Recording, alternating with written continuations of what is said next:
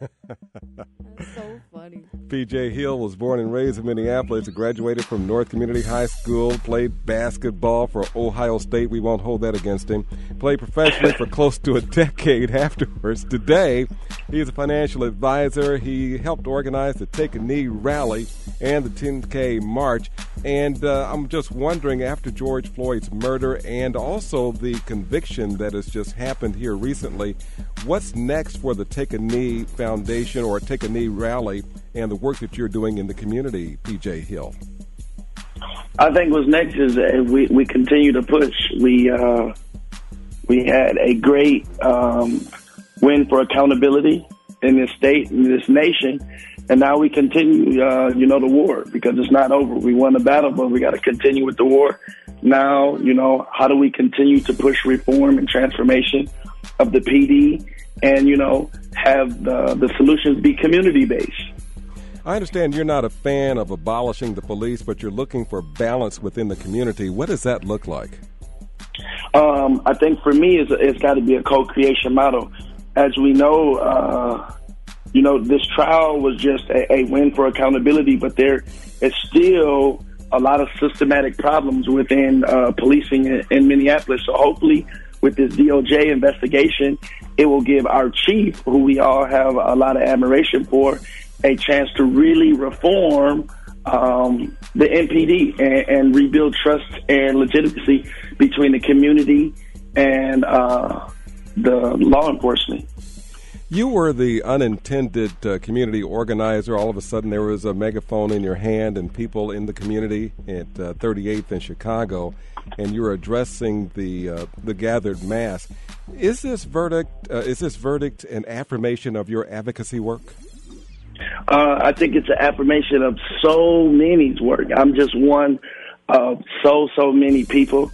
I'm, truly grateful that I had the opportunity to use my platform to speak on behalf of our people. I always say a lot of people can achieve success, but can you capture fulfillment? And for me, fulfillment is, serving people, being a servant leader. I like the term servant leader. So when you talk now, I know it's only been a week or so, a week and a day. What are you telling young people right now in the community, the people that you address, folks who ask you questions? What is your central message? My central message is now we must still come together, love on each other, but move forward. So, really, I have a heart for young people and getting them involved in this social justice movement.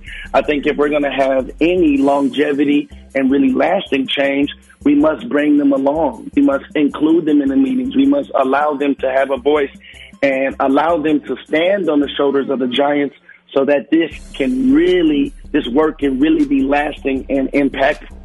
So do you think that, what do you say to those people who say, well, my goodness, there the black folks go again, walking out in the street, they're rallying, chanting, holding up signs. Is that an outdated methodology for making lasting change in our communities? No, I'm going to tell you, Freddie, I'm going to be honest.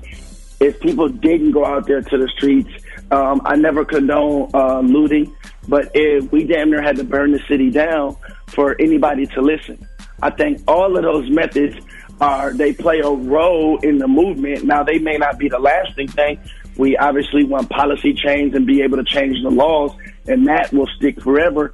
But, people expressing their First Amendment rights and taking to the street is definitely something that is a part of the movement. Talk to me like I'm a 16-year-old. I'm listening. I'm seeing all this. Even with the Daunte Wright community, people are concerned about the air itself being messed up a little bit because of the canisters and so forth. And I'm looking at people wondering, well, what does this all really mean? What would you say to a 16-year-old about what we are going through and what lies ahead? I would say right now in America, such a young black man, America doesn't truly value you. So, how do I lead you in a way that where you can truly value yourself, where you take a look at your own morals and values and you start to build accountability for yourself. A lot of things that I teach the young kids, I talk about, economic liberation, how to teach them how to build their own wealth, because I understand the core of a lot of these issues come from the economic inequalities. So how do I teach my young people about the stock market? How do I teach them about being entrepreneurs so that way they can be self-sustaining within society? So how does this 16-year-old start right now? What can you tell me right now? I'm 16-year-old. I'm in high school. I got the pimples on my face. Things are not working out exactly the way that I would like. What can I do today to start to change my life and the community in which I live? Right now, I always say, now let's get involved. So start attending some of these meetings. Like, I'm the vice president of the NAACP. Start seeing what's going on. I invite all young people to come to the meetings. Just be involved. Even if you don't have a voice so much, start to understand what's going on in your community, and just kind of be active and woke. And then, be intentional with your life. What are your goals? I always ask people, what are their goals? How can I help you achieve them? Do you want to go to college? Do you want to, make the team for basketball? And then write your goals down and then start working towards them. Because all you can do is truly better yourself. And then from bettering yourself, you start to change the world around you. You certainly are a change agent, PJ Hill. Do you have a final thought for our Twin Cities audience and even those listening around the country this morning? My final thought is that we got to keep going. We won a battle, but there's still a war out here. And everybody plays a role, and self-accountability is, I think, the biggest thing. And whatever you do, make sure you serve as many people as possible. And together, we will change things. Because though we all have different stories, we share common hopes to make this place a better place for our kids.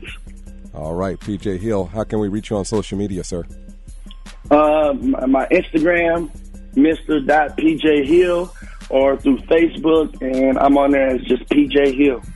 All right. Thank you so much for being with us and sharing inspirational thoughts for changing not only our communities, but changing this world. Thanks for being with us.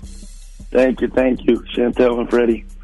Thank you so much. I like what he said about all of us having a part in a role in creating change. And the young people, that was a great question that you asked about the 16-year-old, the 17-year-old, because they are a lot lost in this fight. They don't really know where they belong, what their place is. Some of them decided to throw it in and throw the towel in and say, you know what, this has nothing to do with me. So I think it's really important to focus in on the young people and just figure out where they feel like they are, where they belong in this time right now that we're in. I mentioned the 16-year-olds, but we had shots ring out in Plymouth at a Plymouth Middle School. We're talking about 8, 9, 10, 11, 12-year-olds. Yeah. I should have asked PJ about that, but, I think the message is still the same. The father of that young man said that his son didn't think that he intended to hurt anybody. He shot it up in the gun up into the ceiling, but he even said, my son is depressed. I mean, he's lost. He's going through some things, and that is the key to understanding how to help the young people, because they're going through a lot of these emotions and feelings that maybe we're not checking in on, and so they're reacting to how they feel because they don't understand what they're going through. As you send your kids out to school today, or if they're going online, give them an extra hug, check in with them to see how they are, and then take the responsible action following. It is 19 past the hour. From Dinkytown.